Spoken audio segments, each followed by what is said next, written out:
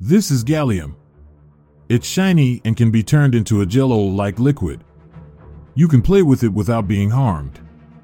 But what would happen if you put this metal into your mouth and then swallowed it? Gallium is a pretty strange substance. Look how it destroys this aluminum can. And look at the residue it leaves after you play with it. Now, what would this gallium do to your stomach? At first, your piece of gallium would most likely be in a solid state. At room temperature, the metal is solid, but it will quickly melt once you put it in your mouth. You'd immediately notice the sour metallic taste covering your entire mouth. The melted gallium would be like a thick paste coating your teeth, tongue, and everything else with its silver stain.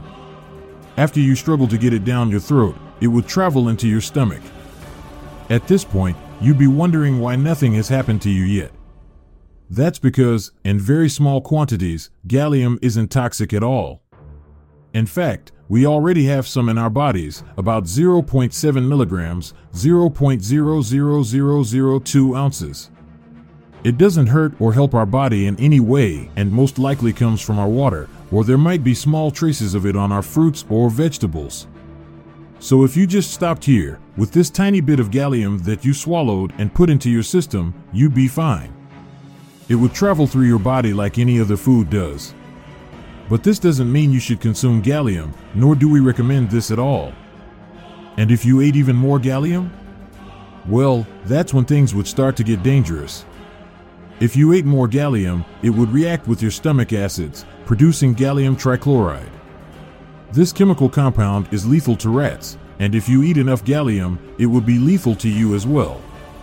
After eating about 140 g, 5 ounces, of gallium, it would react with your stomach acids and produce over 300 g, 12.5 ounces, of gallium trichloride. Not only would it produce this element, but it would make lots of hydrogen gas as well. This could result in some flammable burps, as well as some extra farts. But passing gas would be the least of your worries. As this is happening, you'd also notice some throat irritation as well as some difficulty breathing. This isn't from the gallium itself, but the gallium trichloride that your body created. In addition to all this, you'd also notice severe chest pains. And the fumes that it produces might even be more dangerous for you. It would start to create excess fluid in your lungs. And you might not even be able to move, as the fumes could cause paralysis. If you couldn't move, you'd eventually pass out from the fumes and the difficulty breathing. Unless you got immediate medical attention, you would most likely die.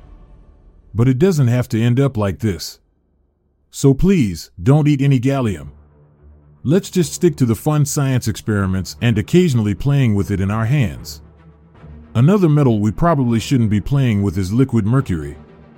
But what would happen if we jumped into a pool full of the stuff?